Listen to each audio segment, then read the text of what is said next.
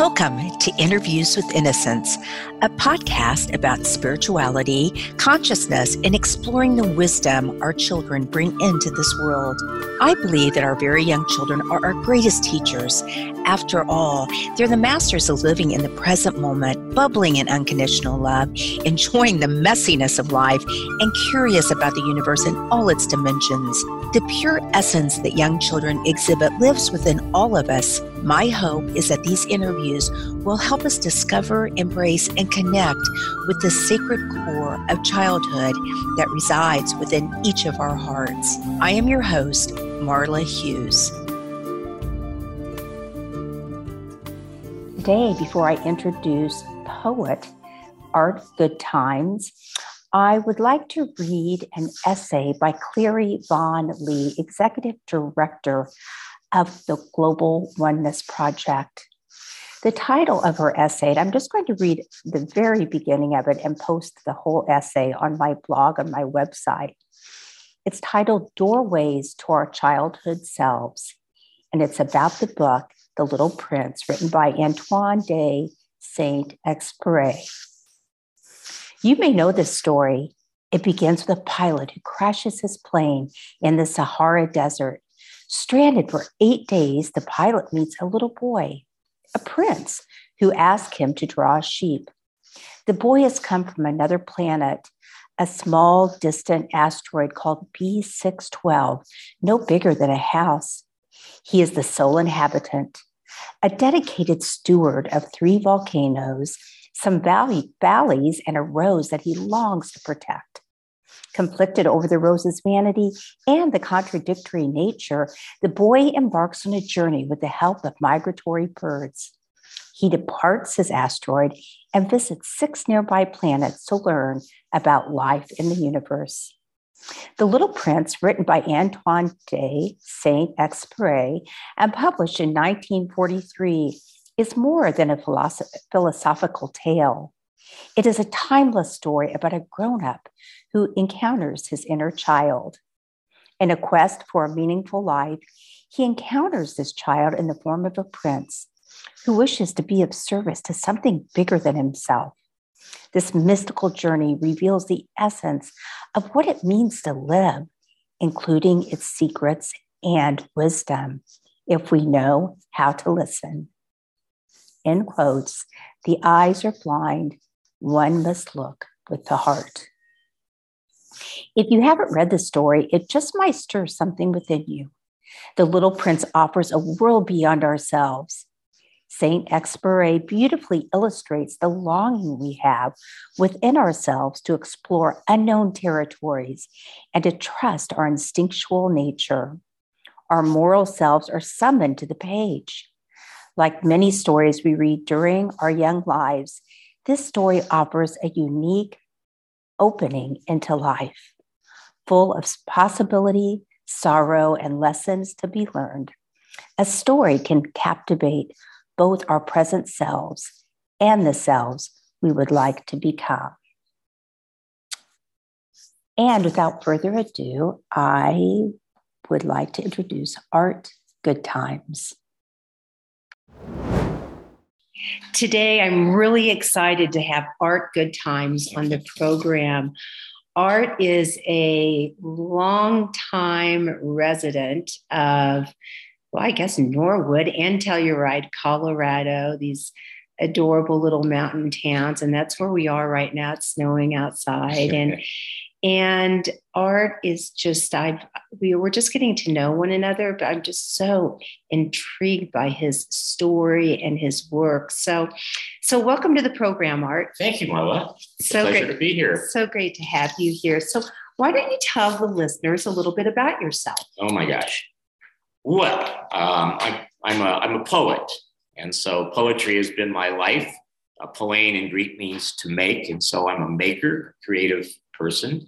But I started out as a pretty traditionalist Catholic son, Italian-American family, in growing up in San Francisco and then down the peninsula to the suburbs in the 50s and the 60s. Went to seminary. I was very religious and spent 7 years studying to be a Roman Catholic priest. have a lot of friends who are priests or ex-seminarians. And then when I left the seminary, my brother died, and that was kind of a crisis of faith that made me really rethink what I was doing. And so I ended up taking a year off because it was Vietnam days in those days in the draft. I took a year as a Vista volunteer.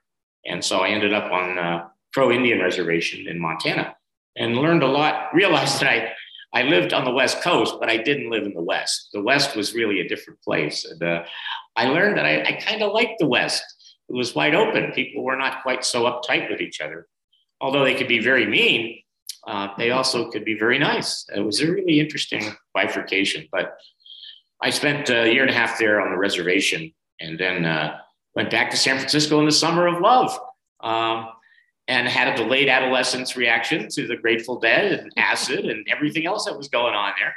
Got finished my degree in English at San Francisco State during the riots, and went to UC Berkeley Night School and became a teacher with a lifetime certificate in teaching for preschool and for adult education, which I haven't used ever since. Yes.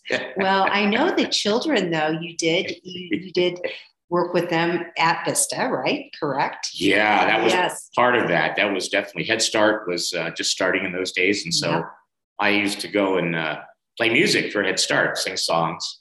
Nice. And that got me into the whole world of preschool education. And when I went to San Francisco State, I got a job because I needed money, working in a preschool, Jewish community center. Made friends with teachers and ended up having a career in preschool education for the next 10 years. Wonderful. Did I know you mentioned before we started the record button, you talked about that you loved the preschool children, the magic and mystery of childhood. Can you just elaborate on that a little bit? Oh my gosh. I'd always loved being a babysitter. I had two brothers. And so we were a family. I had some nephews we played with, nieces. And so I really loved families. And I remember reading Cheaper for the Dozen and thinking, I want a whole baseball team. Yes. And then as I got older, went to seminary, I wasn't going to have any children. And then all of a sudden left the seminary, and suddenly the first woman I made love with was pregnant. And I'm like, oh my God, I have to get married. I'm a Catholic boy.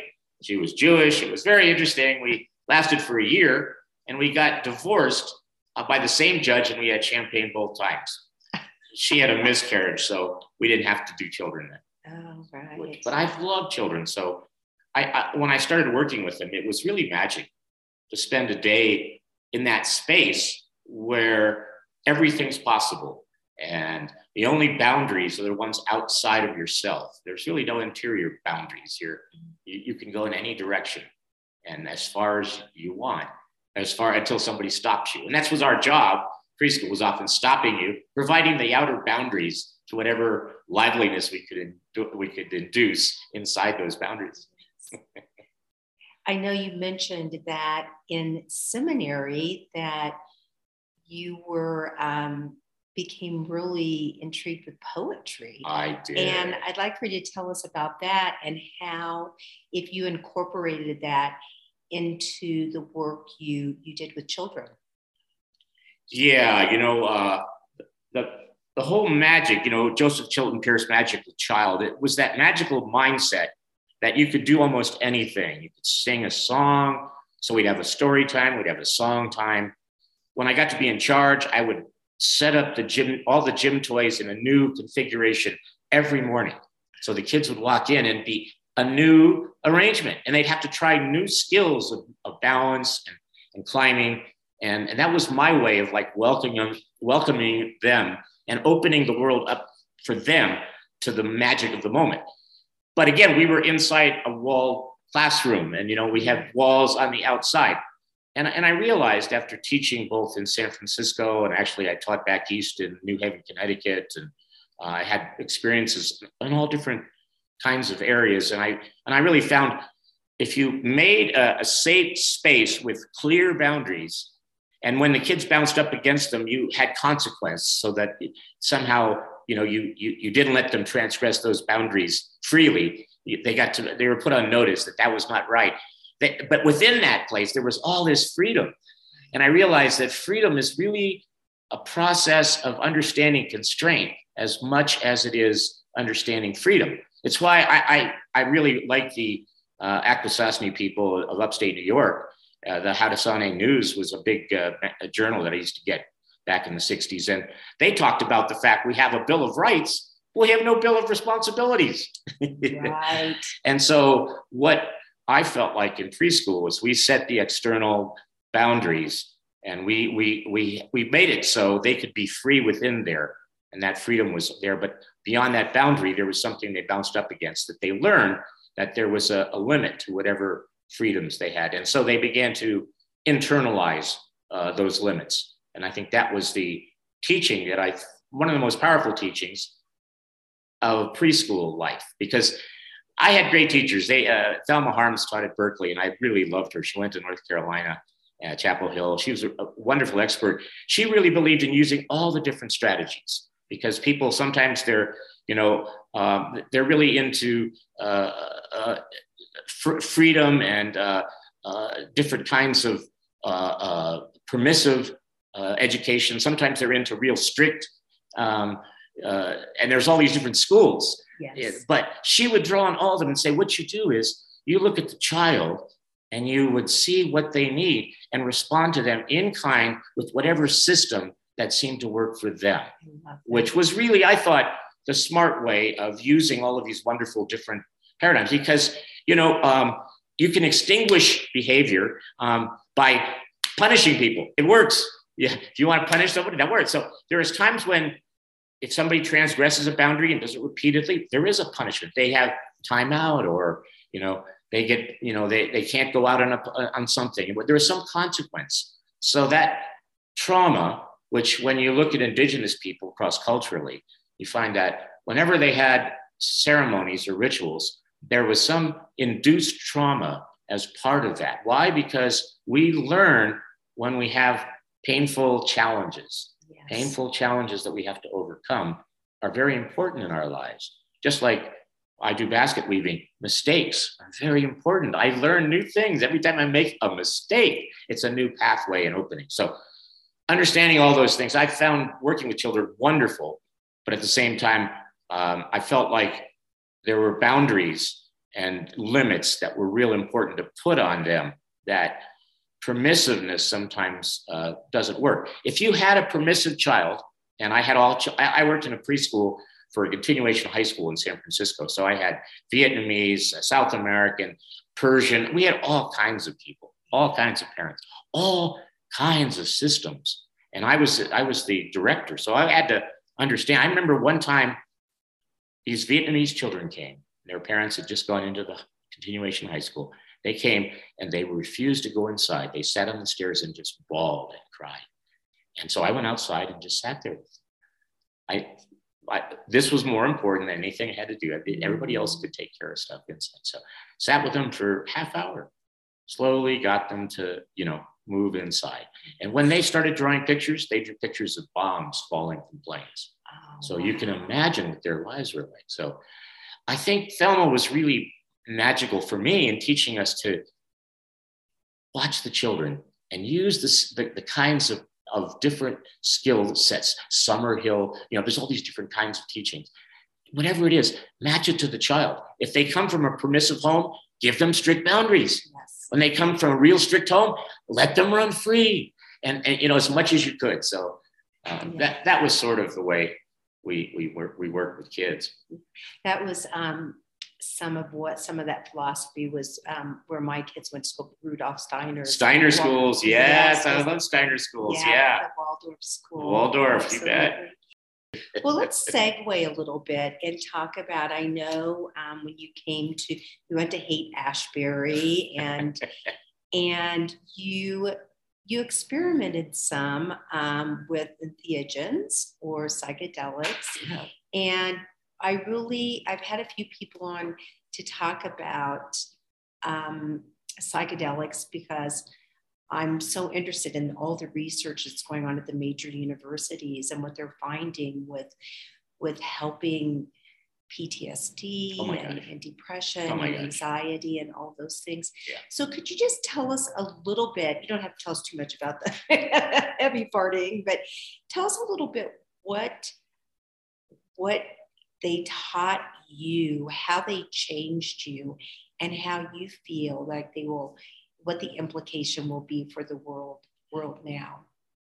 Well, I was really surprised when I came to Colorado because I'd been a member of the Mycological Society and had been interested in mushrooms previous to my coming here. And I got a job right away as the director of the Arts Council in Telluride. And one day I got this phone call from this doctor who said he wanted to have a conference on mushrooms, and did I know anybody who could help him? And I'm like, oh my God, yes, me. Definitely. And so, because I had been interested in mushrooms from a mycological viewpoint, edibles particularly, we used to gather oyster mushrooms and all these different kinds in San Francisco. I'd go out on forays with the Mycological Club, and I learned different kinds of mushrooms that were safe to eat and ones that weren't. So you didn't pick them. So I was pretty, not real knowledgeable, but I had some experience. Yes. So when they came here, I was totally blown away. They had split off this group, which was Dr. Salzman, Andrew Weil, Dr. Weil, yes. Gary Linkoff, the mycologist, and Paul Stamets, who's pretty well known these days. They were all these guys had split off from another conference that had been set up by the Beth Israel Hospital to talk about mushrooms from the toxicity side of it. But they didn't want to talk about anything else. Yes.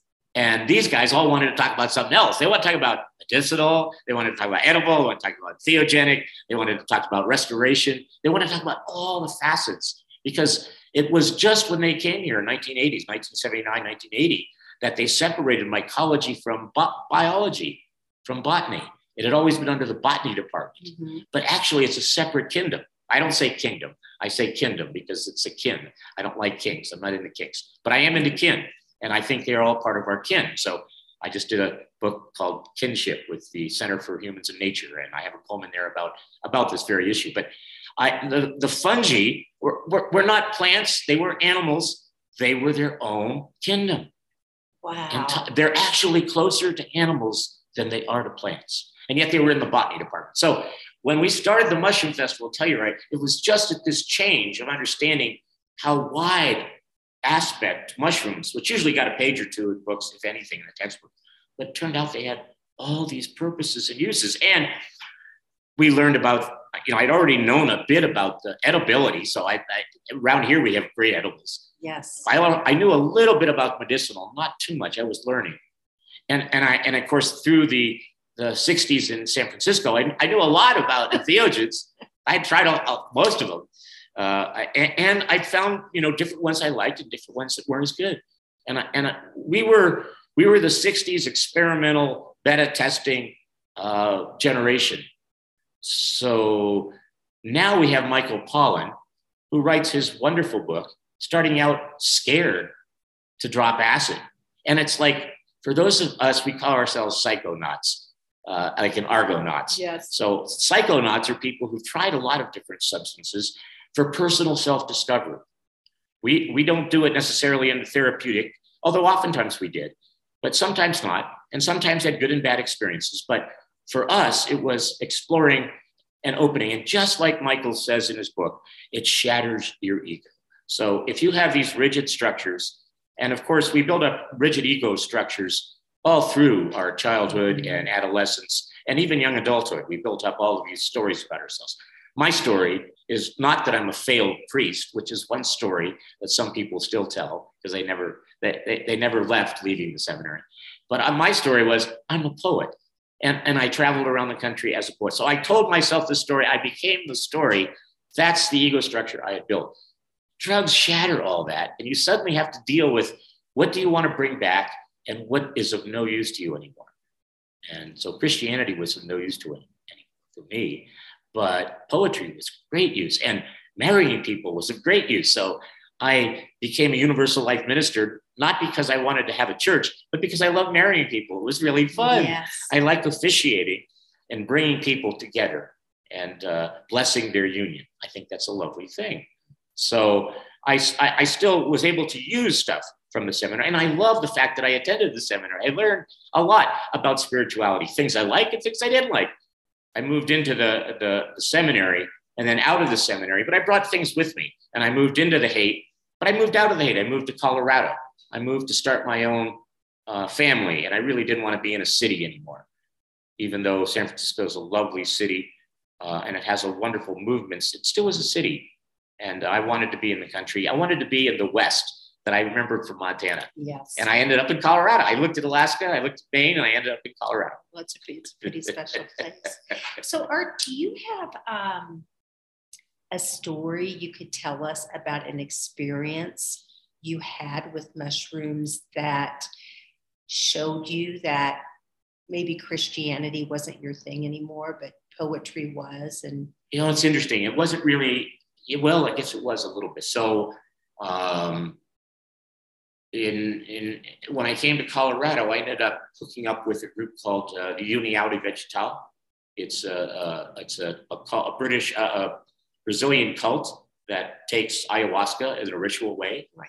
They have brought their church to the United States, and they went to the Supreme Court and got the right to bring their hallucinogen into the country for their religion. I remembered once, and when you're in ayahuasca, it's an entheogen. It's my friends, my shamanic friends tell me that it's a feminine energy, like San Pedro is a masculine energy, and that it's oftentimes the most powerful shamans that I've experienced have been women, and the women who guide you in ayahuasca, I think are amazing. The Udave is kind of a masculine cult. It's a sky god religion. It takes a minor figure from the Christian pantheon, Solomon, and makes him a major figure in their religion.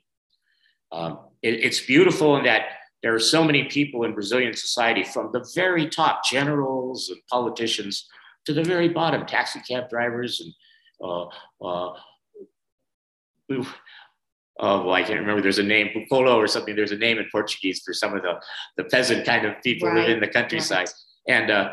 And so it was a very egalitarian kind of energy. You were all one in the nucleo when you took ayahuasca and went through that experience. You did it with a group. You did it with a person in charge, a mestre, and you did it with some music and with some talking, so that you never lost your sense of self like you can with mushrooms or ayahuasca. I mean, with mushrooms or acid or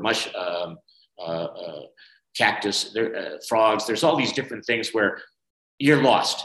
Right. I mean, your ego is so shattered, you're not sure where you are even sometimes. So that can't happen, which is why they always tell you, and it was drummed into us from the very first, set and setting. It's so important when you take any kind of mind-altering substances. First thing is have a guide. Have somebody with you who isn't under the influence, who you trust deeply, who can just lead you out of any problems that occur. And sometimes things you'll hear, I remember one time hearing airplanes in the sky out in the wilderness and thinking it was a world war going on, when it was just a passing plane. But my reality became so distorted. I went off in these rabbit holes, just like Alice. And so you need somebody to pull you back. And then it's nice. I love doing it outdoors because I love the wild. Not everybody loves the wild. Maybe if you're not as comfortable in the wild, then maybe it's better to do it in your own home, in a nice, which is the therapeutic model they're doing now, is they're making very much a very home style kind of place to be in, and then a guide to help you. And I think that therapeutic model is really wise for beginners. People who are just very intrigued, including myself, and I'm personally familiar with ayahuasca, but I'm talking more about psilocybin now. Yeah. That want to maybe get off an antidepressive or want to, maybe we're venturing into microdosing now, but what do you, number one, why would people want to try this?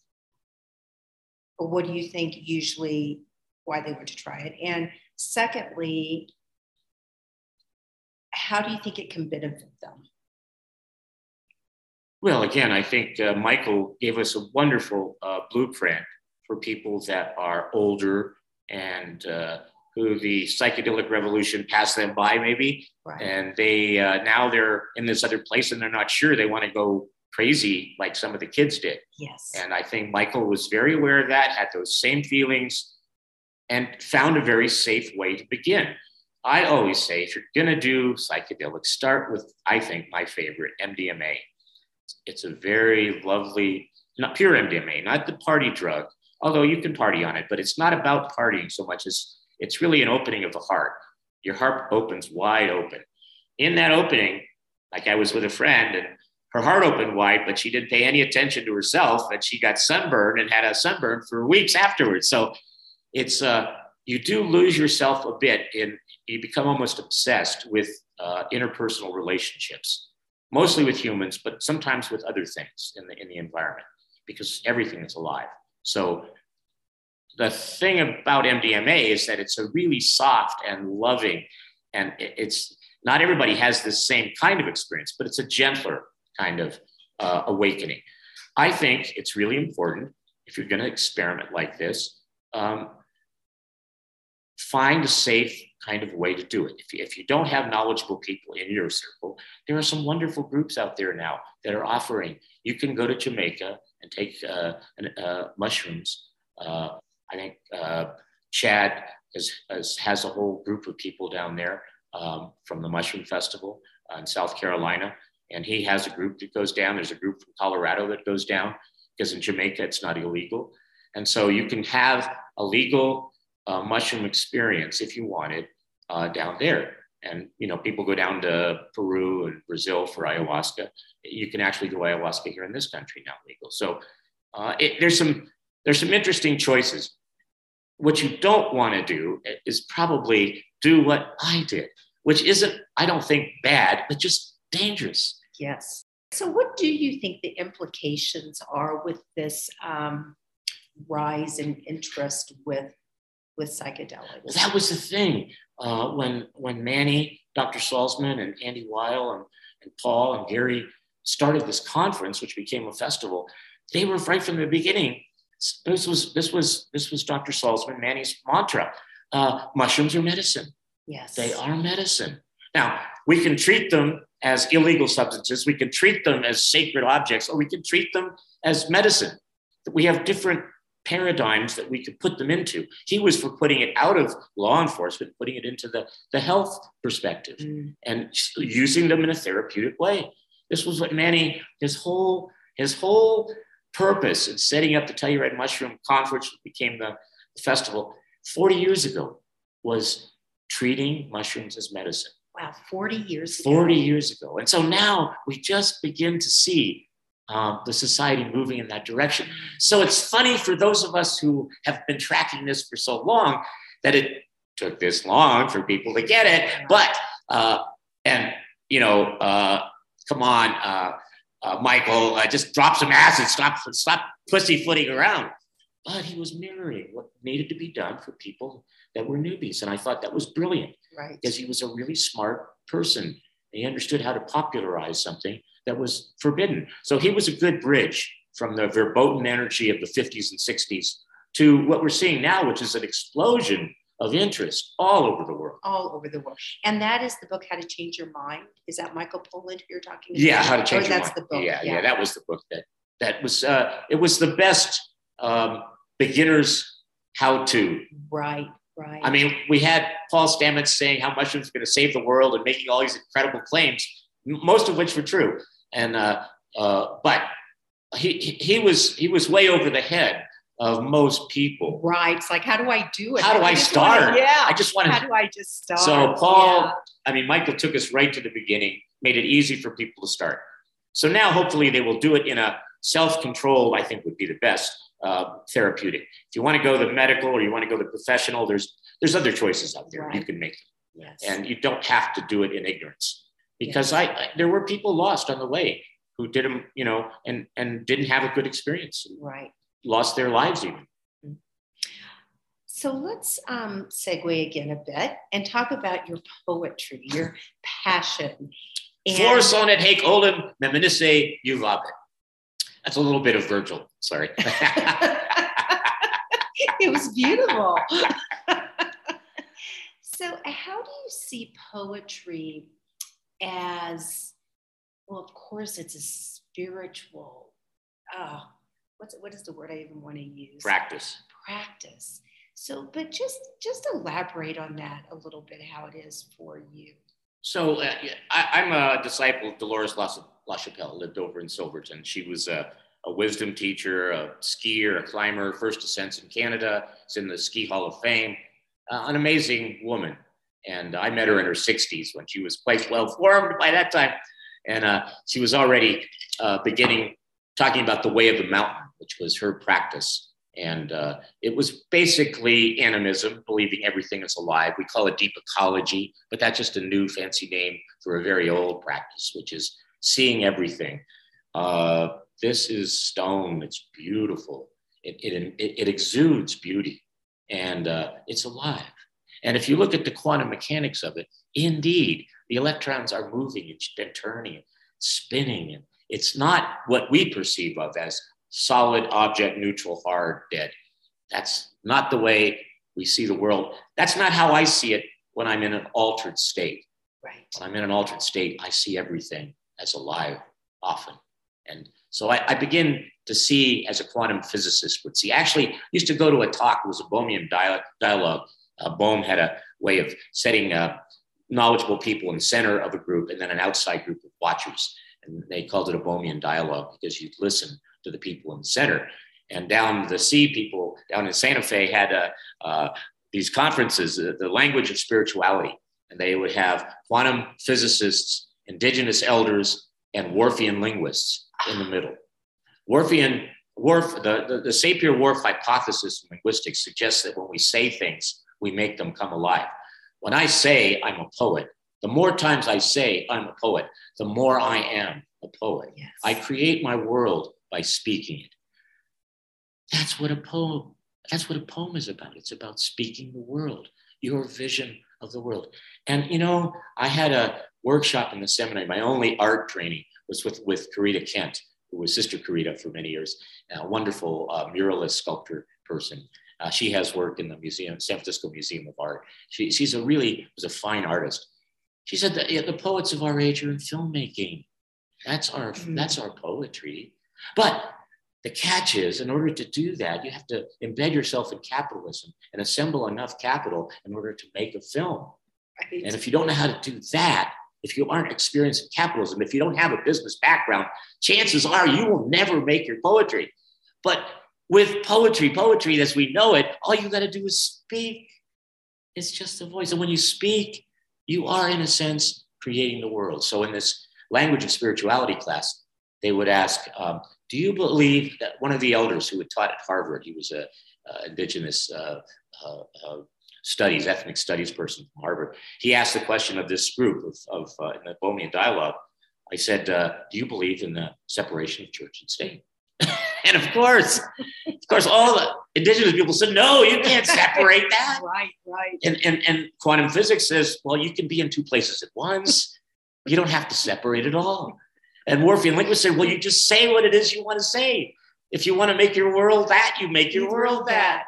So it was really empowering to hear these three different ways of approaching the world. So to get back to an earlier question, you asked about what sort of guided me away from Christianity. And I remember going to an ayahuasca session, and I love what they say. When the full experience comes on, they call it the Bodhisattva, which is this beautiful Portuguese word, Brazilian. Oh my gosh, the Bodhisattva. It sounds like it. It's just like this overwhelming alteration of your spirit. You feel altered. And so when the Bodhisattva comes on, you're really taken. And the Udave people would always say, ask a question before every session. So I asked the question, about, is this practice for me? Uniata Vegetal. I like some things and I don't like some things, so is it for me? And I remember I had this urge to get up. And in Udave, in the sessions, they don't like you to leave or get up without permission of the mestre. So you ask permission before you leave. But I didn't. I didn't feel like I wanted to ask permission. I just wanted to get outside. And I walked outside because I was inside and I didn't want to be inside under this influence because I had been altered. And I love it when I'm in this self-willed world where I am not in control. It's fascinating. This world that works, but in a completely mysterious way. So I walked outside and I saw 3 trees in a little grove, 3 junipers, and one was bigger than the other 2. And I really felt a relationship. It was almost like they were speaking to me. And I wasn't words, but I could understand a relationship and a teaching.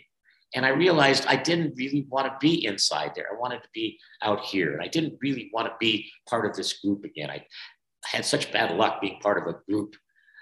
I wanted to find spirituality in my own path, in my own way, but while paying attention to everyone and honoring Udave, Christianity, honoring everyone, because everyone has wonderful and powerful teachings. It's just, for me, the Roman Catholic system in this country, I wasn't happy with. And I'm certainly not happy with the Archdiocese of San Francisco, which I track even today. So just that, not just that experience, it was kind of like that building represented Christianity and all those other things to you. It was the past. And you just realized, I really wanted to move on. You're ready to move forward. I'm ready to move into another world. So Art, do you, I've always understood, and from many of some of the interviews I've done, one of the beautiful things about psilocybin and probably the other entheogens is that it actually rewires the brain. Michael Pollan talks about this.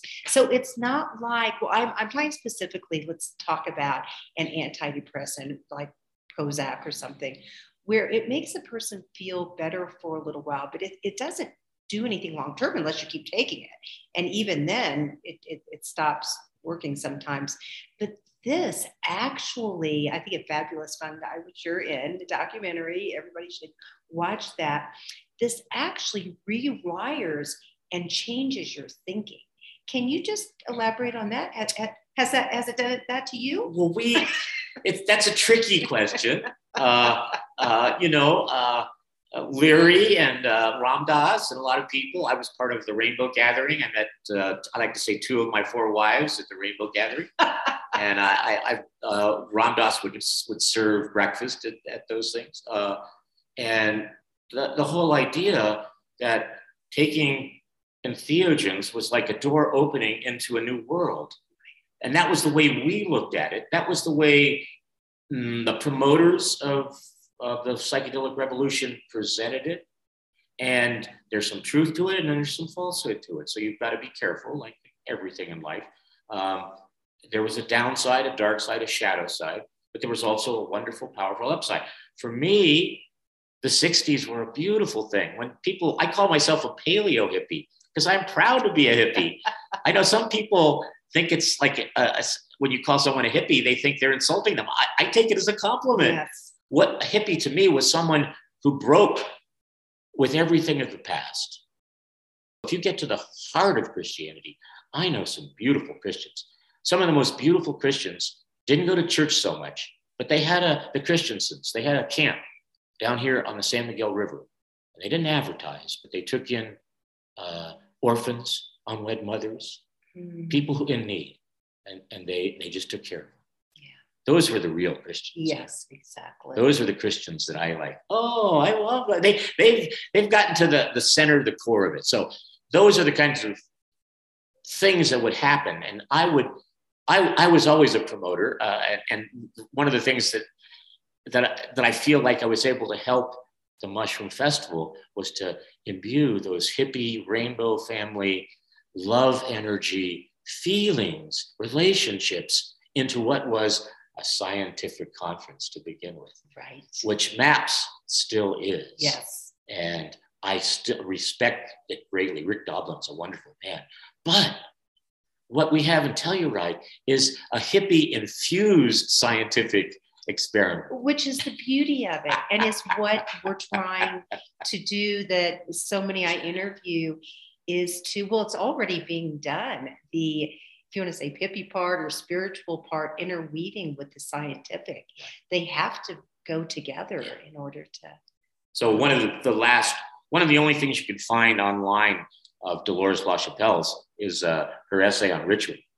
She was very big in getting people to take part in rituals. What rituals did was to take you out of your normal world, to take you out of those rigorous ego structures we built up, take you out of the society, and put you into an altered space where you did things that were very, very different from what you normally do. So what do we do at Telluride? We take people on a parade where we dress up like a different kingdom, not even our own genus, not even our same. We dress up like mushrooms. We proclaim our love for mushrooms by marching and dancing and singing and having a great time, a party on the street. That's a ritual, very powerful, because it isn't sacred. It's everyday, it's party, it's simple. But if you want to go deep, it's got all those deep levels, because mushroom hunting is a hunter-gatherer activity. It's something we've been doing as a species for 200,000 or 300,000 years. 200,000 or 300,000 years. We, as a species, have been doing hunting, gathering. And so mushroom gathering and collecting is just that. So when you're honoring the mushroom, when you're honoring the parade, you're going back deep into your roots as human beings. Yes. And you can understand that, or you can just have a party. Either way is okay. Right. Either way is fine. Either way is fine. Yeah, it's all great. A couple of times we've had, we used to have a tradition of a little honey bear full of honey infused with mushrooms. And one of the characters, who was a dealer, who's gone now, but he used to, a great guy, would go around dosing people in the party as they're marching down Main Street. One time we had Paul Stamets handing out Ling Chi tea, which is a longevity tea. I mean, we had Gary Linkoff passing out brownies on Main Street. I mean, we have had all kinds of things happen within that ritual. Some of them hilarious, some of them funny, a lot of them illegal, but most of them legal, most of them just fun. And it's not like this is a hippie crazed young people only. It's like elders, seniors, young kids. Everybody's having a great time dressing up, celebrating. We love dressing up. We love celebrating. The kids get into it, the parents, there's dancers, there's people on stilts. It's a huge, wonderful ritual. Right. Yes, I love the word ritual and rituals that I've learned so much about in shamanism. I think they're so important for the very young. It's so important for all of us. Well, that's why, poetry, speaking, being able to tell a story. So poetry comes from storytelling. Dolores' whole point was that she did a massive book, a third of it footnotes, incredible independent scholar she was, not associated with any academy. So her work was uneven and wasn't edited as well as it could have been. And so it's not as all well respected, but it's incredibly researched. And she was a big thinker. She pulled ideas from lots of places and put them together rather than focusing on one little discipline. And so that big embrace of hers was really powerful for a lot of us. She analyzed how we've gotten into this place of ecocide, really. We're killing ourselves. We're putting ourselves at risk with everything we do. Hopefully we're going to bounce out of it, but the climate is suggesting that, we've already tipped the scale a bit heavy already. So she talks about how we got into this predicament. She talks about societies that didn't get into that predicament. And then she talks about 7 pathways that she identifies on how to move forward to get ourselves back in touch so that we're balanced again. The Hopi call us Koyaanisqatsi, we're out of balance. The Reggio brothers have a great film in Santa Fe. If you've never seen it, I highly recommend. There's 3 of them, but Koyaanisqatsi is easily the most powerful. A Hopi word meaning out of balance. Right. Which is that's the medicine wheel, right? That's it. It's about staying in balance. One time I was an anti-nuclear activist when I came here from California, and I bought my house from a uranium miner. So I've been anti-nuclear for all my life. And it was really funny. I went to a conference and I asked these young sisters, I said, they were Indigenous. I said, what's this beauty way? Everybody's always talking about the beauty way. What is that? And this young gal, she knelt down on the ground and drew a circle in the dust. I'm like, oh my God, I love it already. Whatever she says. Absolutely. She didn't say anything, just drew a circle to start with. Then she said, inside that circle is all the light. And I thought, oh my God, I can see the pyramids already. All my New Age friends, they're going to be right in the middle, the center. She said, and outside of that circle is all of the dark. She said, the beauty way is walking that line between the light and the dark. Oh my God. Well, I think that's a great way to end this interview. Wow. Wow. Well, thank you so much for coming on the show. It's just been an honor to have you here. And an honor to speak with you, Laura. Yes. And I'm really looking forward to the Mushroom Festival this year. Oh, it'll be fun. I want to have a marching band this year again. We used to have them. So wonderful. Well, thank you so much. And you have a great evening. And I'm sure we'll talk soon. We're going to have dinner together. So. That sounds good. Next week, I have a very special, it's not an interview, I am going to read diary entries from the War Diaries. My friends, Paul and Amber, I've never met them personally, but I've become friends with them over the Science and Medical Network. And they live in Poland, and they have 35 guests that are living with them now from the Ukraine. They are writing war diaries about their experience, and they are just amazing. So I'm going to be sharing those over the next few weeks. I've gotten permission from them. So I hope you'll join to listen in. Thank you. Thank you so much for listening in today.